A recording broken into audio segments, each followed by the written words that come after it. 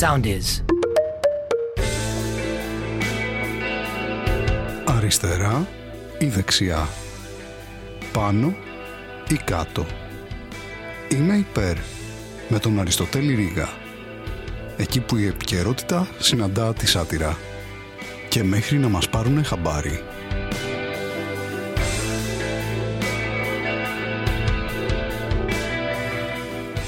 Χαίρετε φίλες και φίλοι, επειδή κάποια κουβέντα έχει ανοίξει τώρα πρόσφατα με την πρόσφατη απόφαση για την παραγραφή των κατηγοριών για την υπόθεση της siemens, θα ήθελα να το συζητήσουμε λίγο μαζί αν θέλετε κι εσείς. Καταρχάς να ξεκαθαρίσω ότι είμαι υπέρ. Και είμαι γενικά πάντα υπέρ σε τέτοιες περιπτώσεις. Ας δούμε τα δεδομένα. Τα δεδομένα είναι τα εξής: ότι υπάρχει μια γερμανική εταιρεία, η siemens, η οποία είναι μια μεγάλη εταιρεία που κατασκευάζει πάρα πολλά πράγματα, από οπλικά συστήματα μέχρι ψυγεία, κουζίνες, μέχρι ηλεκτρικές συσκευές με κλειδί και με μίζα. Οι μίζες της είναι εξαιρετικές, είναι διάσημοι γι' αυτό. Είναι και ίσως και τα πιο ακριβά εξαρτήματα που παράγει αυτή η εταιρεία.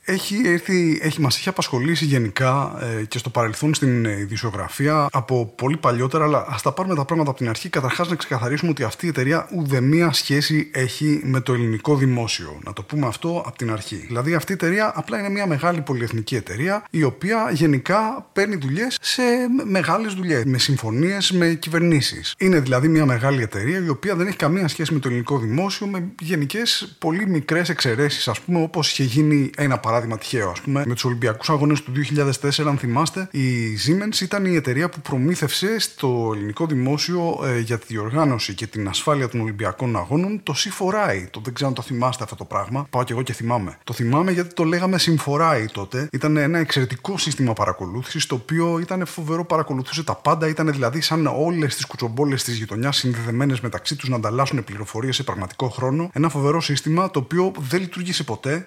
Κόστισε στο ελληνικό δημόσιο το συμβολικό ποσό των 250 εκατομμυρίων ευρώ, που ήταν συμβολικό ακριβώς του πράγματος που συνέβαινε εκεί πέρα. Γιατί γενικά οι Ολυμπιακοί Αγώνες ήταν μια φοβερή ανεπανάληπτη εποχή για τον τόπο, που οι Ολυμπιακοί Αγώνες, όπως ξέρετε, γεννήθηκαν στην Ελλάδα. Κάνανε λοιπόν τον κύκλο τους, τους 5 κύκλους, και επέστρεψαν πάλι εδώ στον τόπο που τους γέννησε για να πεθάνουν. Γιατί όλα αυτά τα πράγματα τα είχαμε ξαναδεί. Είναι το ελληνικό Ολυμπιακό ιδεώδες της ευγενής άμυλας, του ανταγωνισμού, του σπόνσορα, του doping control, του συγγνώμη δεν πρόλαβα, έπεσα με το μηχανάκι και δεν κατάφερα να έρθω στον έλεγχο. Όλα αυτά τα πράγματα δηλαδή που τα ξέρουμε κι εμείς. Μιλάμε για μια μεγαλειώδη εποχή με αυτή τη φοβερή τελετή έναρξης και την φοβερή τελετή λήξης που τα διοργάνωσε όλα αυτά ο πιο ακριβοπληρωμένος οίκος τελετών γενικά, το Αθήνα 2004, που αν θυμάστε δηλαδή για 15 μέρες εξοδέψαμε κανείς δεν ξέρει πόσα, δηλαδή δεν ξέρουμε ακόμα πόσο ακριβώς κόστησαν οι Ολυμπιακοί Αγώνες. Δηλαδή αν κόστησαν 250 εκατομμύρια ευρώ τα συστήματα ασφάλειας και παρακολούθησης, βάλτε με το μυαλό σας τι μπορεί να κόστησε το συνολικό αυτό οικοδόμημα, το οποίο μας άφησε περήφανους σαν Έλληνες. Νιώσαμε όλοι αυτή την εθνική ανάταση που είπαμε μπράβο, ευχαριστούμε Ελλάδα, ευχαριστούμε Αθήνα, ευχαριστούμε siemens. Και κάποιοι που νιώσανε αυτή την εθνική την περηφάνεια τη νιώθουν ακόμα και τώρα, δηλαδή που έχουν αυτά τα χρήματα σε offshore, νιώθουν περήφανοι. Μια διαρκή ψυχική ανάταση νιώθουν αυτοί οι άνθρωποι. Δηλαδή εκτιμάται το κόστος των Ολυμπιακών Αγώνων περίπου στα 13 με 15 δισεκατομμύρια ευρώ, το οποίο ήταν εξαιρετικό, ήταν ακριβώς αυτό που χρειαζόμαστε. Μας έβαλε ακριβώς τις σωστές ράγες για το μέλλον που θα ακολουθούσε, που μας έχει αφήσει αυτή την παρακαταθήκη. Αυτά τα τεράστια εξαιρετικά άσπρα κτίρια που ρημάζουν, τα Ολυμπιακά ακίνητα, που κι αυτά συμβολίζουν ακριβώς την εποχή του. Να φτιάξουμε εδώ πέρα, να φτιάξουμε και μετά θα δούμε, εντάξει, δηλαδή θα μείνουν στους επόμενους, στα παιδιά μας, στα εγγόνια μας. Θα μείνουν, αν όχι αυτά, τουλάχιστον το χρέος για το γεγονός ότι δημιουργήθηκαν αυτά και τώρα ρημάζουν. Αυτή η εταιρεία γενικά δεν είχε καμία σχέση με το ελληνικό δημόσιο, αν εξαιρέσουμε γενικά περίπου όλες τις συμβάσεις του ελληνικού δημοσίου εκείνη την περίοδο, από την κατασκευή του προαστιακού μέχρι την προμήθεια τρένων για τον ΟΣΕ, για οπλικά συστήματα τα οποία υπογράφηκαν οι συμφωνίες για προμήθεια από τη siemens. Δηλαδή, αν εξαιρέσουμε δηλαδή το γεγονός ότι ήταν πίσω απ' όλα, δεν είχε καμία σχέση με το ελληνικό δημόσιο. Πέρα από αυτό, καμία σχέση. Και εκεί λοιπόν που ήταν όλα τέλεια, εμφανίζεται μια είδηση στη Γερμανία που λέει ότι κατηγορείται δηλαδή η siemens, δηλαδή αυτή η εταιρεία, ότι έχει λέει μαύρα ταμεία, ότι έχει ταμεία που δεν φαίνονται κανονικά, ας πούμε, πούμε, τα οποία χρηματοδοτούν και στέλνουν χρήματα δεξιά-αριστερά σε δικούς μας για να προωθούνται οι δουλειές. Το οποίο πέσαμε όλοι από τα σύννεφα. Είναι δυνατόν και σε όλο τον κόσμο, σε όλο τον πλανήτη διερευνήθηκαν τέτοια σκάνδαλα, εκτός βέβαια από την Ελλάδα, στην οποία Ελλάδα προφανώς εμείς δεν έχουμε βγάλει κανένα τέτοιο συμπέρασμα. Και είναι και η δεύτερη φορά που συμβαίνει αυτό το πράγμα με εταιρεία πολυεθνική, μετά την Novartis, ή μάλλον πριν την Novartis. Έρχεται αυτή η είδηση λοιπόν το 2004 και αμέσως με αστραπίες κινήσεις το 2005, δηλαδή αμέσως ένα χρόνο δηλαδή. Το ακούμε, λέμε τώρα πρέπει να κινηθούμε αμέσως. Παπ, περνάει ένας χρόνος. Γίνονται αυτά τα πράγματα. Ξεκινάει λοιπόν η διαδικασία. Και δεν ξεκινάμε με την ανάκριση. Όχι, είμαστε επαγγελματίες. Ξεκινάμε με την προανάκριση. Γιατί είναι επαγγελματική, είναι η προανάκριση. Ξεκινάει λοιπόν η προανάκριση από το 2005 και τελειώνει πότε, παιδιά, το 2008. Γιατί το αντιμετωπίζουμε σωστά αυτό το πράγμα. Λέμε, δεν θα βιαστούμε εδώ πέρα να καταλογίσουμε ευθύνες. Έτσι. Είναι σοβαρό το πράγμα. Τελειώνει λοιπόν η προανάκριση το 2008 και τι γίνεται μετά? Ακριβώς δεν γίνεται κάτι για 2 χρόνια μέχρι το 2010, όπου η υπόθεση αυτή φτάνει στη Βουλή. Και στη Βουλή λοιπόν εκεί μετά το πράγμα σοβαρεύει. Λέμε, παιδιά, εδώ πέρα πρέπει να γίνει επιτροπή, ειδική επιτροπή, για να διερευνήσουμε εδώ, γιατί ακούγονται πράγματα φοβερά. Και εκεί πέρα λοιπόν γίνονται ανακρίσεις από την ανακριτική επιτροπή της Βουλής. Υπάρχει μια επιτροπή της Βουλής συγκεκριμένη και περνάνε από εκεί πέρα και εξετάζονται. Τώρα μιλάμε πάρα πολλοί άνθρωποι. Έτσι, υπουργοί, βουλευτές του τότε. Γιατί αυτοί οι άνθρωποι τώρα δεν έχουν καμία σχέση με τα κοινά. Έτσι. Δεν έχουν καμία θέση ευθύνης, δεν είναι στην εξουσία, δεν έχουν καμία σχέση.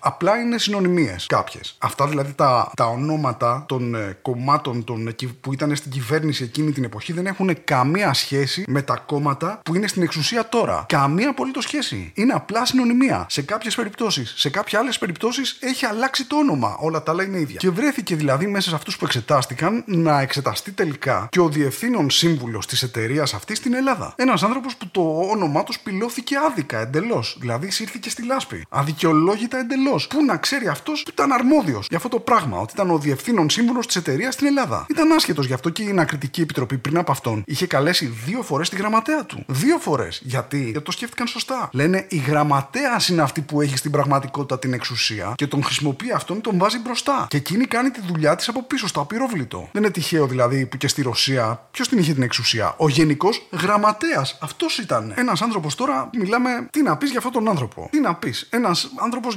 μεγαλωμένος με τα κατάλληλα προσόντα για να βρεθεί σε αυτή τη συγκεκριμένη θέση. Που δηλαδή είχε οικογενειακή παράδοση άριστη συνεργασίας με τους Γερμανούς και ο πατέρας του ήταν. Έτσι, εκεί το 40. Άριστη συνεργασία με τους Γερμανούς. Και αυτός ο ίδιος Γερμανοspουδαγμένος σε θέσεις ευθύνης σε πολλές γερμανικές εταιρείες, εντελώς τυχαία βρέθηκε αυτός ο άνθρωπος να έχει τις κατάλληλες, τις καλύτερες, τις άριστες διαπροσωπικές σχέσεις, φιλικές σχέσεις με τους ανθρώπους που θα υπογράφανε συμβάσεις με την εταιρεία που εκπροσωπούσε. Εντελώς τυχαίο. Δηλαδή, εντελώς τυχαία βρισκότανε, ας πούμε, στους γάμους των παιδιών του. Εντελώς τυχαία. Δηλαδή, θα περνούσα απ' έξω, θα είπα ένας γάμος να μπω να ευχηθώ. Τσακ, βρέθηκε εκεί πέρα. Τσακ, τους έδωσε και ένα δώρο. Τι να πάει εκεί πέρα, μάδια χέρια? Πήγε ο άνθρωπος, ας πούμε, να αγοράσει ένα σπίτι. Τώρα, ποιες οι πιθανότητες τώρα? Δηλαδή, μιλάμε, είναι κάποια πράγματα να γελάς κιόλας. Θα τα βάλουμε με τις πιθανότητες. Έτυχε. Φανταστείτε τώρα αυτός ο άνθρωπος βρέθηκε να έχει σπίτι σε νησί μεσοτυχία με έναν πρωθυπουργό. Δηλαδή τι συμβαίνει? Τυχαίνει. Με κάποιον θα είχε μεσοτυχία. Με κάποιον θα είχε. Μπορεί να έχει με μένα. Έτυχε να είναι αυτός. Και τον κάλεσαν λοιπόν αυτόν να πάει να καταθέσει στην εξεταστική της Βουλής και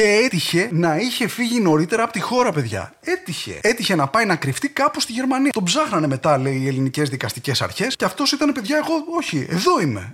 Δεν κρύβομαι. Απλά δεν σας λέω που είμαι. Οπότε τι γίνεται, παιδιά? Μένει αυτός ο άνθρωπος εκεί στη Γερμανία. Τώρα μιλάμε δυστυχισμένος, να μην ξέρει πού να πάει να πιει, ας πούμε, ένα φρέντο εσπρέσο της προκοπής. Μέσα στη μιζέρια μιλάμε, βαθύπλουτος. Να στεναχωριέται όμως. Να κλαίει εκεί μέσα στο πολυτελές του σπίτι. Να λέει πω, δεν μπορώ να πάω, ας πούμε, για φραπέ. Όχι γιατί δεν μπορώ, αλλά γιατί δεν έχει. Και πάει λοιπόν το γερμανικό δικαστήριο και του λέει: κοίτα να δεις, υπάρχει αυτή η υπόθεση εδώ πέρα. Και λέει αυτός, παιδιά, συγγνώμη, Entschuldigung. Γιατί το είπε στα γερμανικά, γιατί, παιδιά, στα γερμανικά το συγγνώμη είναι δύσκολη λέξη να την πεις. Και του λένε οι άλλοι: εντάξει, δεν πειράζει, υπέγραψε εδώ πέρα, ας πούμε, και είμαστε μια χαρά. Και λέει αυτός: has to kein Stift. Και λένε: τι Stift? Stift λέμε στα τρίκαλα τον αποχημωτή. Τέτοιο θέλεις? Όχι, λέει, αποχημωτές τέτοιους έχουμε. Φτιάχνει siemens. Έχουν μια μίζα ελαττωματική, δεν θέλω τέτοιο. Στο μεταξύ στην Ελλάδα είχε ξεσπάσει άλλος με αυτό το πράγμα. Το 2010 λοιπόν γίνεται αυτή η επιτροπή, βγαίνουν διάφοροι, βγαίνει ένας, λέει: εγώ τα πήρα. Του λένε: τι εννοείς τα πήρες? Λέει: τα πήρα. Τα έβαλα στο ταμείο του κόμματος. Λέει: μην ανησυχείς, κανένα πρόβλημα. Εδώ τα λέμε μεταξύ μας, δεν υπάρχει κανένα πρόβλημα. Και να σου πω και κάτι άλλο. Τα πήρες, ναι, και τα έβαλες στο ταμείο του κόμματος. Δεν είσαι μοναχοφαγάς, γιατί θα μπορούσε να τα πάρεις και να τρως το μόναχο. Να είσαι μοναχοφαγάς. Και για να μην το πολυλογώ, ρε παιδιά, από το 2010 μέχρι το 2022, ξέρετε τι έγινε? Ακριβώς αυτό. Πέρασαν 12 χρόνια. Γιατί, παιδιά, αυτές οι αποφάσεις θέλουν προσοχή. Δεν είναι για να τις βιάζεσαι. Και δεν κάνανε πίσω οι άνθρωποι εκεί. Όχι, έφτασε το μαχαίρι στο κόκαλο. Έφτασε το κακό στην κάλτσα. Όλα στο φως χύθηκαν. Αγάλι γίνεται φιστίκι το στραγάλι. 3 το λάδι, 3 το ξύδι, 3 και το λαδόξιδο. Πέρασαν 12 χρόνια. Δεν το βιαστήκανε αυτό το πράγμα οι άνθρωποι από τότε. Δηλαδή, τι θέλετε να μας πείτε? Ότι οι άνθρωποι αυτοί, ας πούμε, που δωροδοκήθηκαν και υπέγραψαν συμβάσεις που ζημίωσαν το δημόσιο με δισεκατομμύρια ευρώ, δωροδοκήθηκαν όντως και ζημίωσαν το δημόσιο με δισεκατομμύρια ευρώ, όλοι αυτοί οι άνθρωποι εδώ πέρα? Είναι δυνατόν? Και εκεί απογειώθηκε το πράγμα, γιατί από ό,τι κατάλαβα, δώσανε την υπόθεση στην εισαγγελέα Βίρνα Δράκου. Και πήγε αυτή, πήρε τη δικογραφία και λέει: Για πες μου, Γιάγκο, σε εξορκίζω. Είναι δυνατόν να μου είπες πραγματικά αυτό που μου είπες? Και βγαίνει ο άλλος και λέει: Ναι, Βίρνα, όντως σου είπα αυτό που σου είπα. Και φτάσαμε λοιπόν τώρα στο 2022 και τελικά αποδόθηκε δικαιοσύνη. Αποδόθηκε δικαιοσύνη. Πώς έγινε αυτό το πράγμα? Πολύ απλά. Ήρθε το δικαστήριο και είπε: Παιδιά, αυτά τα πράγματα έχουν γίνει το 1999. Ξέρετε πόσο καιρός έχει περάσει από τότε? Περασμένα, ξεχασμένα. Ελάτε τώρα να χαλάσουμε τις καρδιές μας τώρα για τέτοια πράγματα. Μην το σκέφτεστε καν. Και ό,τι είπαμε, αν είστε και υποτασικός, νερό και αλάτι. Τι έχει κάνει ο άνθρωπος εδώ πέρα? Έχει δώσει τυρόπιτα χωρίς απόδειξη? Να ασχοληθούμε σοβαρά δηλαδή με το θέμα? Σε άλλα νέα, γενικά, τι κάνετε, πώς είστε? Ελπίζω να είστε καλά. Αυτή την εβδομάδα δυσκολεύτηκα να βρω θέμα, γιατί κάθε μέρα έσκαγε και κάτι άλλο στην ειδησιογραφία. Δηλαδή, από τη μία είχαμε αυτή την εβδομάδα την απόφαση για την αθώες των κατηγορουμένων στη siemens. Μία μέρα νωρίτερα είχαμε την ανακοίνωση των εργαζομένων στο Παιδόν ότι δεν υπάρχουν αρκετοί γιατροί για να κάνουν εφημερίες. Είναι φοβερό. Δηλαδή, μιλάμε για ένα από τα 4 παιδιατρικά νοσοκομεία στη χώρα. Δεν έχει γιατρούς να κάνει εφημερίες. Για πολλές μέρες σκεφτόμουν να κάνω αυτό ως επεισόδιο. Μετά έσκασε αυτή η έρευνα που έλεγε ότι όλος παραδόξως οι άνθρωποι που διασωληνώθηκαν εκτός μεθ δεν πήγε και πολύ καλά για αυτούς. Και μετά μπούκαρε η αστυνομία στην Πανεπιστημιούπολη εδώ στη Ζωγράφου και κάθε μέρα, παιδιά, κάθε μέρα πρέπει να κάνω άλλο επεισόδιο με άλλο θέμα και δεν προλαβαίνω. Επίσης, αν θεωρείτε ότι κάτι αξίζει τον κόπο, αν δείτε κάτι στις ειδήσεις που σας γαργαλίσει και τα λοιπά, μπορείτε να μου στείλετε κάποιο μήνυμα στα social. Κάποιες το κάνουν ήδη, γιατί μερικές φορές και εγώ αμφιταλαντεύομαι και δεν ξέρω με τι πρέπει να ασχοληθώ. Όταν είναι πολλά και όλα είναι εντελώς ό,τι να είναι. Τι άλλο να σας πω, χθες συμμετείχα σε ένα γύρισμα για μια σειρά στο Earthflix που έχει θέμα το Me Too γενικά. Με κάλεσαν να πάω να μιλήσω σαν άνθρωπος, ο οποίος είναι straight άντρας, αλλά μιλάει υπερασπίζοντας τις γυναίκες σε όλο αυτό το πράγμα που συμβαίνει. Εδώ είδανε προφανώς τα επεισόδια που είχα κάνει για τις γυναικοκτονίες και το πρόσφατο που έκανα για το Ιράν. Και με κάλεσαν να πάω να μιλήσω και μου κάνανε κάτι ερωτήσεις, παιδιά, που ειλικρινά είναι αυτονόητες οι απαντήσεις. Δηλαδή με ρώτησαν αν μπορεί ένας άντρας να υπερασπίζεται τις γυναίκες και μου έκανε τρομερή εντύπωση γιατί η ερώτησή τους έχει όντως νόημα, δηλαδή απειλούνται. Αλλά ο φεμινισμός είναι λογικά προϋπόθεση, ότι είναι το πρώτο σκαλάκι. Πρώτα πρέπει δηλαδή το να είσαι φεμινιστής ενσωματώνεται σε ένα γενικότερο πλαίσιο, στο πλαίσιο του να είσαι άνθρωπος. Δηλαδή δεν μπορούμε να είμαστε στο 2022 και να συζητάμε για το αν είναι καλή ιδέα το να σκοτώνεις τη σύντροφό σου. Για τον οποιοδήποτε λόγο. Δεν έχει σημασία. Δεν πρέπει να κάνουμε βίντεο για αυτό το πράγμα και να το εξηγούμε. Δηλαδή δεν μπορεί κάποιος να περιμένει να του το πω εγώ ότι το να είναι δολοφόνος είναι κακό. Και όπως και να έχει, κατάλαβα ότι αυτά τα επεισόδια και αυτό το podcast που κάνω έχει και μια άλλη διάσταση. Δεν είναι ότι αλλάζω εγώ την κοινωνία ή ότι κάποιος θα ακούσει κάτι και θα σκεφτεί κάτι που δεν ήξερε. Δηλαδή αν είσαι λίγο πριν να κάνεις το φόνο και ακούσεις το επεισόδιο και πεις τελικά είναι κακή ιδέα, μάλλον έχω αργήσει πάρα πολύ. Αλλά μάλλον ο ρόλος που επιτελεί είναι το ότι εγώ το κάνω για να πω πράγματα που θέλω και μάλλον βοηθάει ανθρώπους κι άλλους που σκέφτονται πράγματα, τους βοηθάει να τα ακούνε από κάποιον άλλον, να συνειδητοποιούν ότι δεν είμαστε τρελοί αυτοί που σκεφτόμαστε έτσι. Ότι είναι απλά λέμε τα αυτονόητα. Επίσης να σας πω και το εξής, ότι το ban στο Facebook κρατάει κανονικά 5 μήνες μετά, δεν μπορώ να φτιάξω event. Έχει πάρα πολύ ενδιαφέρον αυτό το πράγμα, και όταν λέω πάρα πολύ ενδιαφέρον εννοώ ότι είναι πάρα πολύ σπαστικό, και όλο αυτό προέκυψε από ένα post που είχα κάνει που έλεγα ότι πάλι στο θέμα των γυναικοκτονίων, ότι αν σκέφτεσαι να σκοτώσεις τη γυναίκα σου και μετά να γίνεις αυτόχειρας, έλεγξε ότι τα κάνεις με τη σωστή σειρά. Αυτό έχει φροντίσει ώστε τα post που κάνω να βγαίνουν χαμηλότερα στο feed, να μην μπορώ να κάνω event και γενικά να θάβονται ό,τι γράφω στο Facebook, το οποίο σημαίνει ότι γενικά μάλλον θα τα λέμε λίγο περισσότερο από εδώ, από τα podcast, και επίσης και είναι και μια ευκαιρία να σας λέω και τις παραστάσεις που παίζω, γιατί πρέπει να τις επικοινωνήσω με όποιον τρόπο έχω. Οπότε αύριο Παρασκευή στις 30 του μήνα θα βρίσκομαι στο Ηράκλειο στην Κρήτη, στο φεστιβάλ Κωμωδίας Κρήτης, το οποίο είναι τριήμερο. Εγώ θα πάω να ξεκινήσω το φεστιβάλ, θα ανοίξω το φεστιβάλ, θα παίξω 1 ώρα και 1 τέταρτο. Mixed κείμενα θα παίξω και από το όνομα αυτού και λίγο παλιότερα. Και μετά ακολουθούν και άλλες παραστάσεις. 3 μέρες κρατάει το φεστιβάλ. Υπάρχει εισιτήριο και ημερήσιο και τριήμερο. Αν είστε στο Ηράκλειο και θέλετε να δείτε καλή κωμωδία, αυτή είναι η ευκαιρία σας. Και μετά από αυτό, οι παραστάσεις που κανονίζω είναι τώρα το επόμενο Σάββατο στις 8 του μήνα. Θα είμαι στη Σπάρτη, στο Σπίρτο. Είναι ένα μπαρ που έχει ένα πεζόδρομο απ' έξω και εκεί έξω θα κάνω την παράσταση. Θα παίξω full όλη την παράσταση εκεί πέρα και το όνομα αυτού, με ό,τι αλλαγές έχει από την προηγούμενη σεζόν.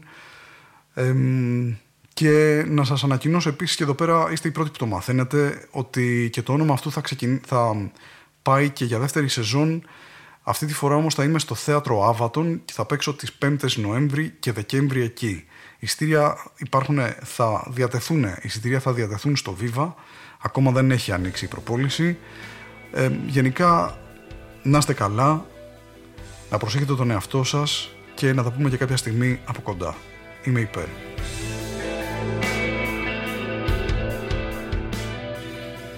Ακολουθήστε μας στο Soundees, στο Spotify, στο Apple Podcasts και στο Google Podcasts.